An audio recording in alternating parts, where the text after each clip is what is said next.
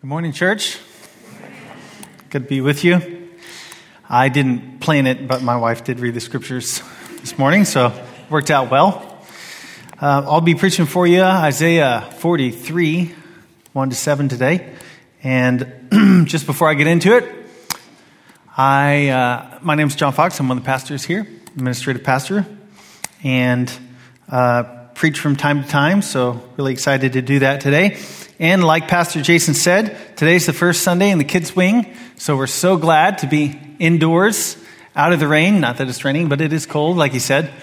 So it's not 100%, but at least we're in, and it's starting to feel like home again. So thank you to all of you who have sacrificed so much on demo days and just giving for the work, spending time outside in the kids' ministry, under a tent, in the rain, whatever we have to do. It's just so easy to continue on life like normal, but, some things, it's just so nice to have, like shelter and, bathrooms and tables and chairs. So just want to encourage you guys. Thanks so much for all that you've done and all you've sacrificed for. I really feel like on the whole building remodel that we're doing, this does just give us a firmer place in the neighborhood to be able to do gospel ministry. That's what this is about. So thank you so much for that.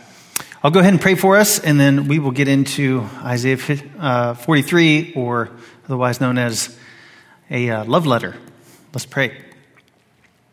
Father, thank you so much for your word.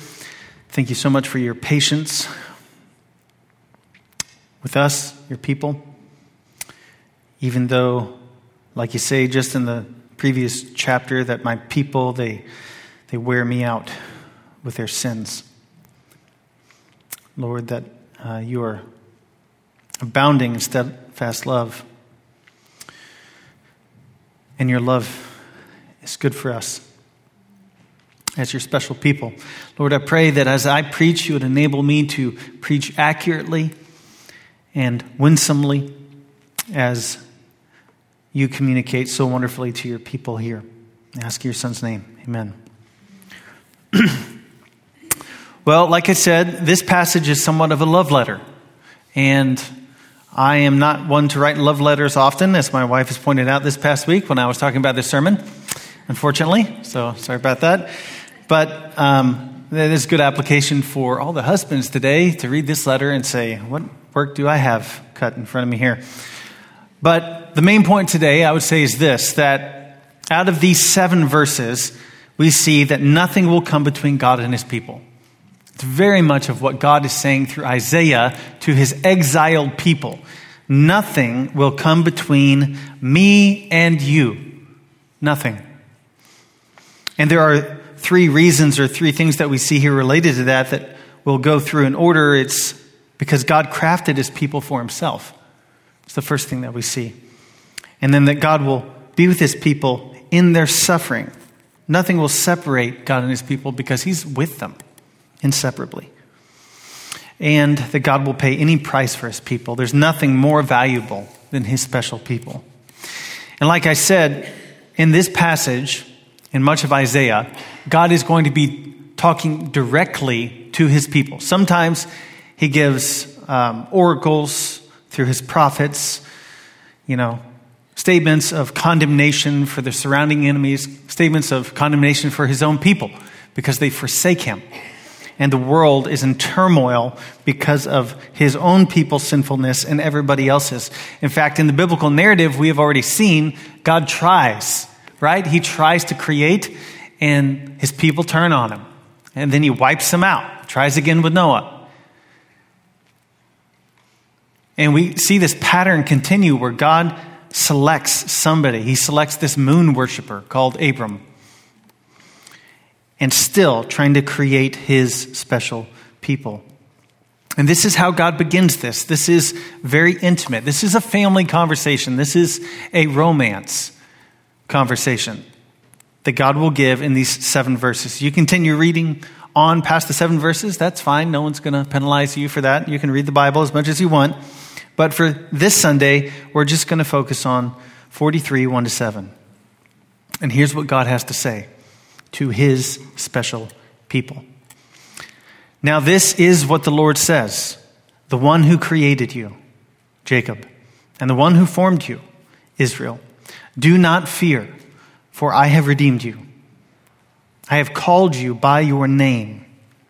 You are mine. One of my favorite songs is from the band called Mute Math. And they just have one song that says, you are mine. That's it. The whole song. And it sticks with us. You are mine. As God is going to be speaking tenderly to his people, he begins with 2 titles, 2 phrases, 2 words, Jacob and Israel. And it's very easy for us to pass over this fact, but what God's doing is he's romancing his people. He's saying, do you remember when?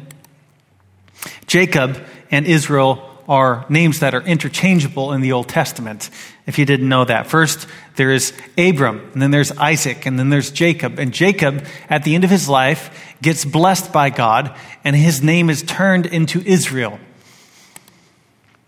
And as you see God relate to his people and talk to his people in much of the Old Testament, it takes on that title, my people Israel. And in fact, with the Exodus, this is how God talks to Moses. Go to tell Pharaoh, let go of my son, Israel, his special people. And why is God doing this? It's because God is, I think, relating to those early days of romance. When he begins this book in Isaiah, that's very much the language that Isaiah is using. Do you remember when you were young? And when we were in love. It's the language of romance. And this just brought to mind for me so much of my own story with my own wife. Early years in college, and I asked her if I could share this, and she was fine with that, so I have permission. But in those early years, if you are married, hopefully you have those. Hopefully you have those memories. Or maybe you've just not been married, but been in love. There's still that period of infatuation that you get, isn't there? When everything is right.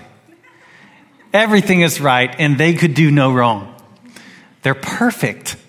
And you're blind. You're blind as a bat. You don't see all the things, right? You're marrying a sinner. You're a sinner. They don't see it.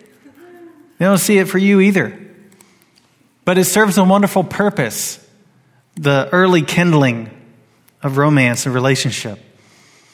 And for us, Andrew and I are both from Houston, Texas, and I went to a number of colleges, but towards the end, I graduated from the College of Biblical Studies in Houston, and during those 2 years that I was there, my wife was at Houston Baptist University, back when it was called Houston Baptist University.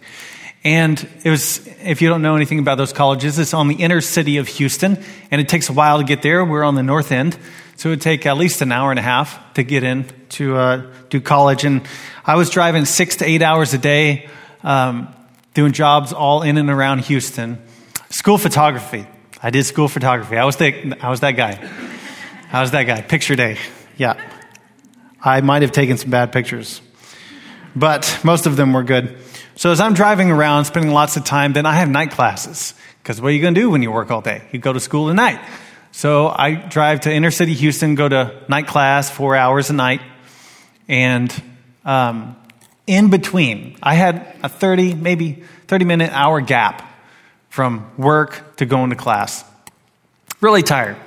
Working all day, driving all around the city. But what I would do is I would go drop by HBU. Because Andrea was there.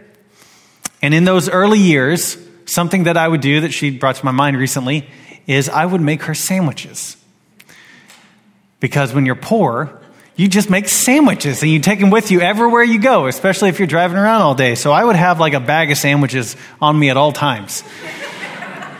Because you never know. Am I going to, be up all night? Am I going to go to another city? I don't know. I'm just going to have sandwiches with me everywhere. But I intentionally started crafting these sandwiches because I love sandwiches, especially with bread and butter pickles. That's the way to go. But after Andrea and I started spending more time together, I started to think about her and think at 4 a.m. in the morning when I'm getting ready to leave for the rest of the day, come back at night, I'm going to make an extra one because I'm going to see her tonight. And unfortunately, that set a precedent, so I normally had to then keep making sandwiches. But she was okay with that. So it became a token. Why do I share this with you? Because it became a token of my love for her in the early days. And this is very much what God is talking about. He's saying, do you remember the early days? Before all this stuff happens, before all the bad things happen, before all the drama, do you remember those? They serve a very special purpose in our relationships, and the same for God with his people. And why do I talk about crafting? Because in this passage, this is how God talks about his special people. All comparisons end at this point, because we don't make other people in our image. But God has made his special people for himself.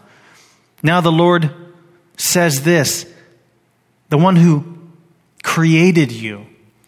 Bara, the same word in Genesis 1 and 2 when it's talking of God making the heavens and the earth. The all-powerful, mighty God making everything. He says, but I made you. I made everything else, but I made you, Jacob. And the one who formed you, Israel, a different word, the same word as used for making Adam in the garden. That God created Adam and he formed him. Two very important words. God creates everything, but he formed the man. In fact, we see with this word in Genesis 1 and 2 that God gets down into the dirt. The almighty, sovereign God bends down, gets in the dirt, and forms this man. Another way that you could talk about this word is to say that this is the hands of the potter who is intentionally crafting his own vessel for his own purposes. Just the right pressure, just the right design, just the right intention. So God says, I know you inside and out. It makes you think of Psalm 139. And he says, don't fear, for I've redeemed you. There is redeeming that's need even for God's people here. He says, I've called you by name. So God has, as we see, crafted, he's formed his people for himself in a very special way, even in the early days of romance.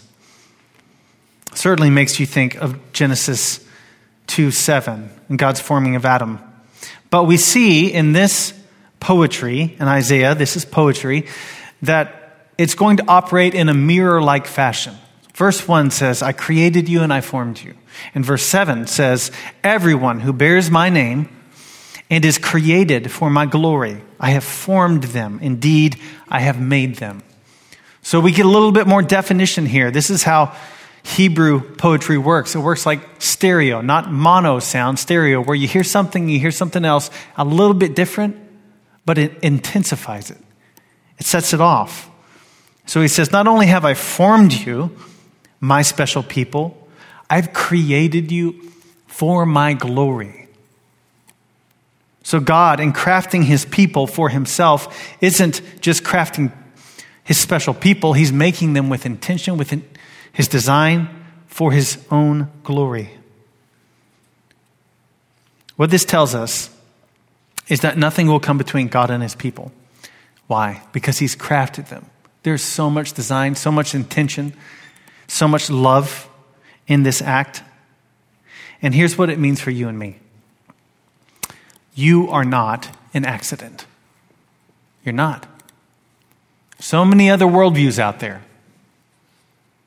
The Christian worldview says this loudly, strongly, confidently: you are not an accident. you're not worthless. You're not purposeless.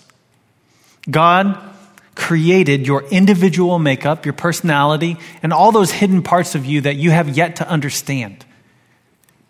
You've got people around you that could tell you some of them now, but even they don't know. God knows. We know the older that we get, we keep learning more about ourselves. God knows all of it. And yet, in those hidden aspects of your person that you're yet to discover, He designed them. And this is true of everyone everywhere, made in the image of God. But even more special than this, for God's own people, His special people. How true is this? If this is true of everyone everywhere, then for His special people, the reason, say it this way, the reason for your existence as a believer in Jesus is to experience God's love and glorify Him for it. There's nothing else in creation like that. Yes, all of creation is to glorify God. God did not get down in the dirt, breathe His life into the dirt for anything else.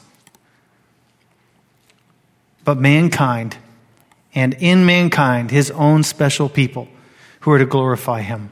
So we see that God has crafted His people for Himself. So nothing's going to get in the way of that. Also, God will be with His people in their suffering. When we keep reading, we'll take the other mirror verses, starting in verse 2. When you pass through the waters, I will be with you, and the rivers will not overwhelm you. When you walk through the fire, you will not be scorched, and the flame will not burn you. So this passage tells us that God is present with His people. It's very key. We have to get that. God is present with His people in their suffering. This is a tremendous comfort to His people in the Old Testament. Water and fire, water and fire. Why are these words used? Or flood and fire? There's a number of reasons that we could talk about. One clear reason is because water and fire are often the ways of talking about God's judgment on sinful people and a sinful world. When you think about Noah in the flood, what does God do? He sends water and wipes out all of the corrupt mankind and their evil stain on the world. Wipes it out. 2 Peter 3:10 tells us that yet again there will be a destruction from the Lord in which He purges the earth with fire. In fact, the whole universe. First water, then fire. But water and fire are also used not just in judgment, but for cleansing and purification.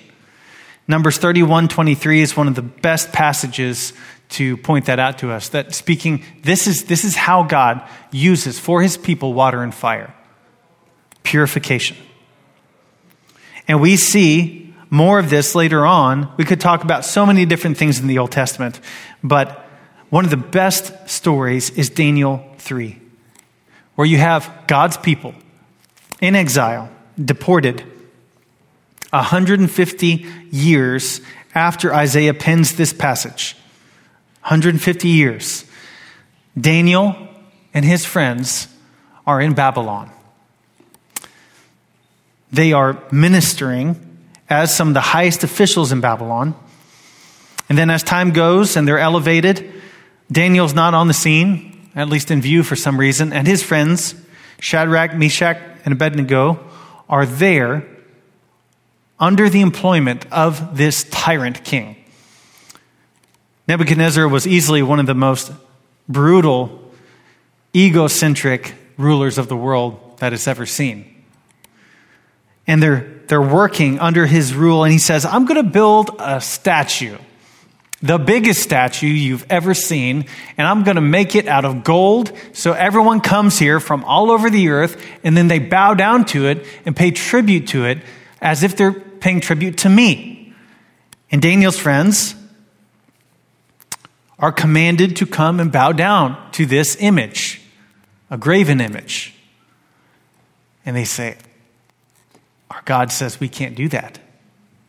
We have to worship and serve the one true God, the creator of heaven and earth. His name is Yahweh, and you're not Yahweh. We can't do that. So Nebuchadnezzar throws him in a fire. He says, burn him up.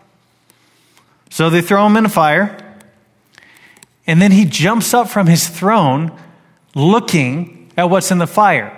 It's not 3 men, it's 4 men now. And they're not getting burned up.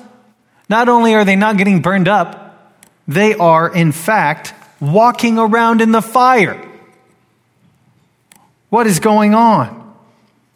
This doesn't always happen, but literally, when you walk through the fire, you will not be scorched, and the flame will not burn you. They live it. They experience it. How? There's a 4th member with them in the fire. I just have to imagine that for all the Israelites in and around those times, they're freaking out, right? Because they're like, it happened, it really happened. God's with them in the fire. Isaiah said it would happen. And there's so many different stories we could talk about. We could talk about God with his people in their suffering. We could talk about Jacob in the wilderness. He's about to go run into his brother, avoided him for decades, and he knows he's going to kill me. So what does he do? He goes to meet with God, wrestles with God, and God blesses him. God with his people. We could talk of Joshua before the Battle of Jericho, afraid. And then a man standing in front of him in the night. Who are you? Are you for us or against us? Neither. We could speak of Moses on Mount Sinai with the elders, ascending the mountain of fire where all of God's presence is, and the mountain is smoking. Moses is in turmoil. What do I do with all these people? God with his people in the fire. We could speak of the Israelites, cloud by day, fire by night, God with his people, and all their sufferings and turmoils. God is very much with his people, as he says. Now, what does this mean for us? Does this mean that believers are exempt from suffering? No. We only need to look at human history, in fact, the Old Testament, to see that that's not the case. Sometimes there are these incredible experiences, like with Nebuchadnezzar and Daniel's friends. That is not the norm. The norm is for God's people to go through suffering like everyone else, often more than everyone else, and for God to be with them in it. God's people are not exempt from suffering. There's a lot of teaching out there today that will tell you otherwise. That will tell you that there are things that you should not expect as believers. That's not what the Bible tells us. The Bible, in fact, tells us to expect the worst. 1 Peter 4. How is Peter going to grapple with this message? Dear friends, don't be surprised when the fiery ordeal comes among you to test you, as if something unusual were happening to you. Instead, rejoice as you share in the sufferings of Christ, so that you may also rejoice with great joy when his glory is revealed. Now, what is Peter talking about here? The flip side of this verse in Isaiah 43. Do not fear, for I am with you. I will bring your descendants from the east and gather you from the west. And I will say to the north, give them up. And to the south, do not hold them back. Bring my sons from far away and my daughters from the ends of the earth. There is a tremendous difference here from the Old Testament to the New Testament. And here it is. In the Old Testament, God is with his people, but God is not in his people. In the New Testament, because of Jesus' sacrificial life, death, and resurrection, now God not only is with his people in suffering, he is in his people as they suffer. This changes everything for God's people. You see, in the Old Testament, anytime you wanted to be around God, it's an issue of proximity. You need to be at the tabernacle so you can be around God. You need to be near the Ark of the Covenant. You need to be near the temple. And the further away you get from those things, the further away you get from the presence of God, the nearness of God. In the New Testament, Jesus comes as the second temple, indwelling, demonstrating God, being God.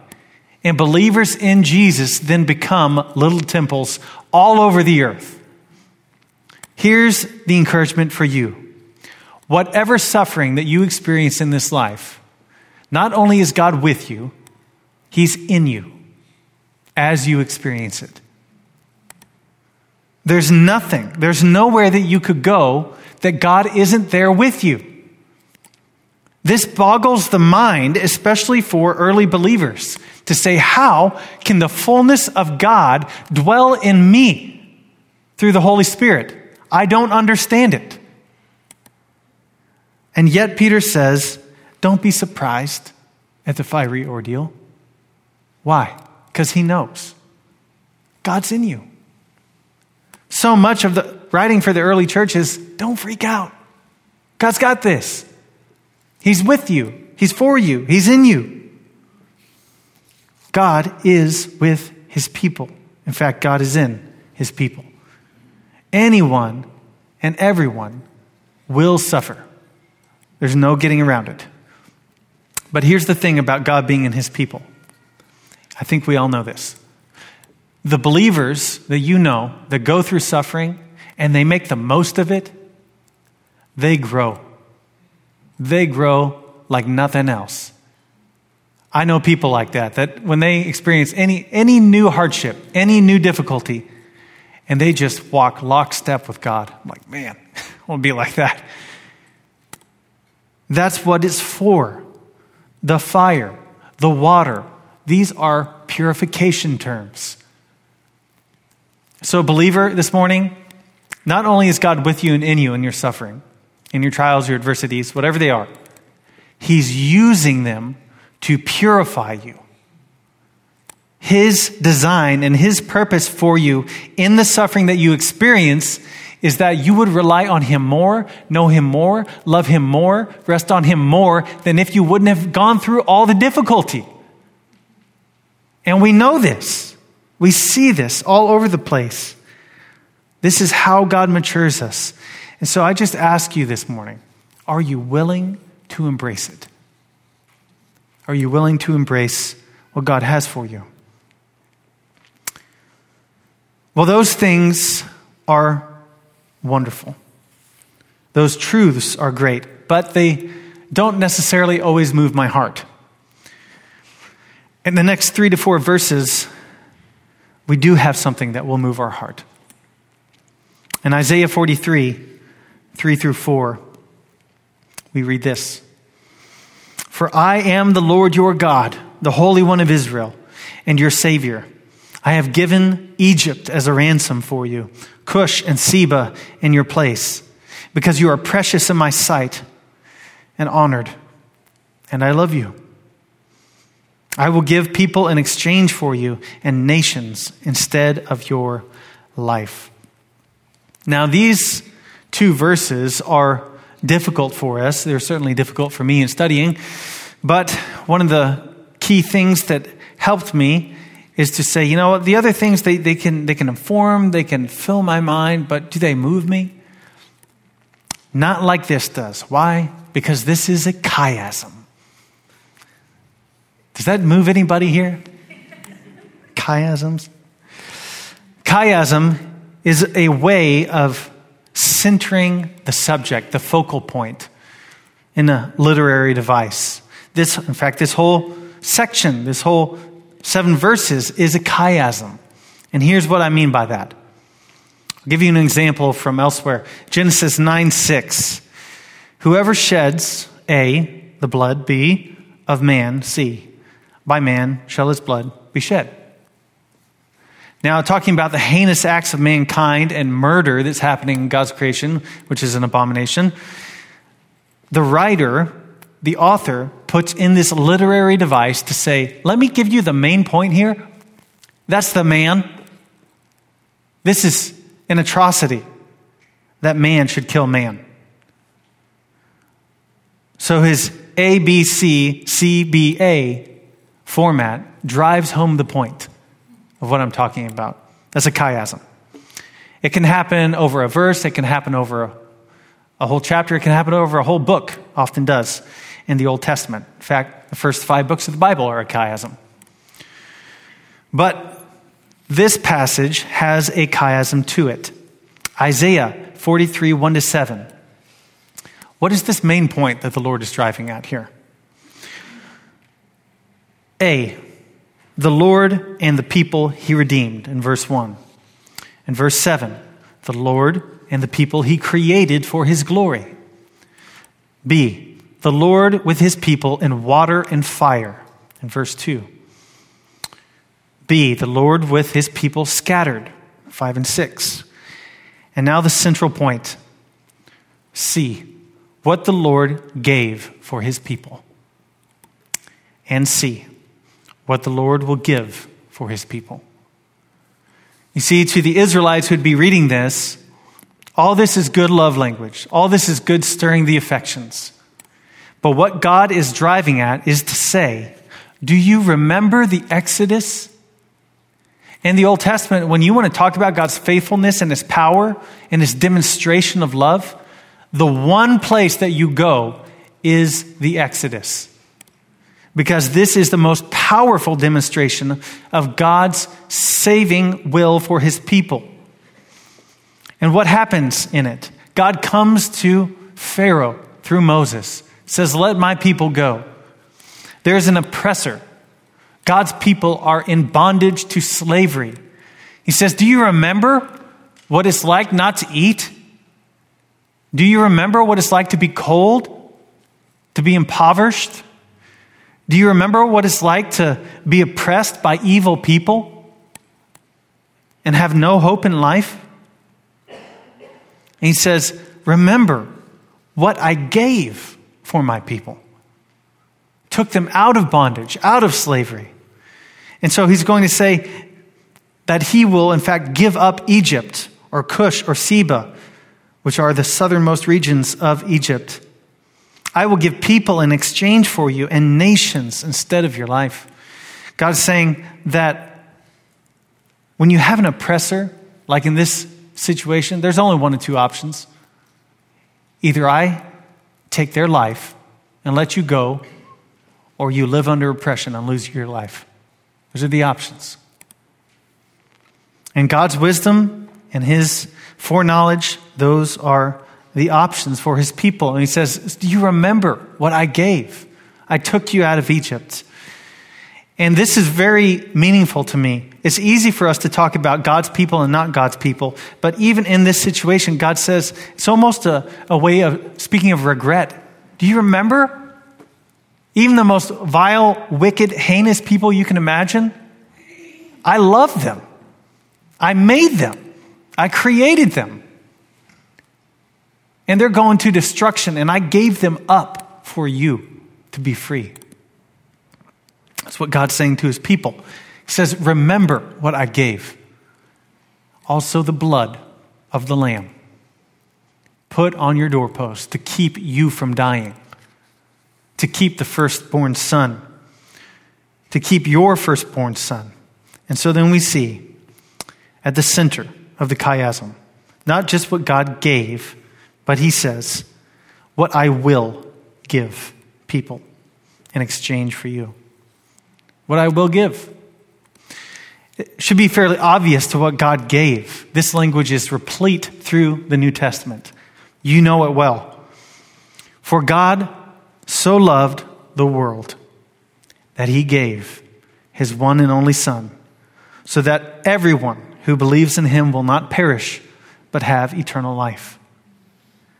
Church, when you doubt God's love for you, immerse yourself in the truth of the gospel. That God gave his one and only Son. Notice, there's no distinguishing trait here between God's people, special, and other people. There's no inherent distinguishing trait between the two of them. All there is God's grace. God's sovereign, loving grace that says, I chose you. I chose you. So he says to his special people, I will give. And he did on the cross. And Jesus' sacrificial life, death, and resurrection. 33 years, poor, dirt poor. All kinds of suffering, ridicule by the Roman government, by his own people. All the controversy, all the drama, all the hate, and beyond all that, all the suffering. Crucifixion, death. I will give. The thing that really makes movies great, in my opinion, is that point towards the end where you see somebody is willing to give up. Somebody is willing to lay down their life and sacrifice because they say it's more valuable. This person is more valuable. And that's what we see here for our third point, that God will pay any price for his people, his special people. That's another way that we could clearly read those two verses. God says, what do I have to give up for you? Anything. I will give anything for you. In fact, my very life. This is true love. So as we close today, I just want to read to you how this truth, with the same language, impacted the Apostle Paul in Romans 8. What then are we to say about these things? If God is for us, who is against us? He did not even spare his own son, but gave him up for us all. How will he not also with him grant us everything? Who can bring an accusation against God's elect? God is the one who justifies. Who is the one who condemns? Christ Jesus is the one who died, but even more has been raised. He also is at the right hand of God and intercedes for us. Who can separate us from the love of Christ? Can affliction or distress or persecution or famine or nakedness or danger or sword? As it is written, because of you, we are being put to death all day long. We are counted as sheep to be slaughtered. No, in all these things, we are more than conquerors through him who loved us. For I am persuaded that neither death, nor life, nor angels, nor rulers, nor things present, nor things to come, nor powers, nor height, nor depth, nor any other created thing will be able to separate us from the love of God that is in Christ Jesus our Lord. Amen and amen. Father, we come before you this morning asking that you would give us a sense of how deep your love is for your people, for us. Though we've done nothing to earn it, and we do nothing to keep it.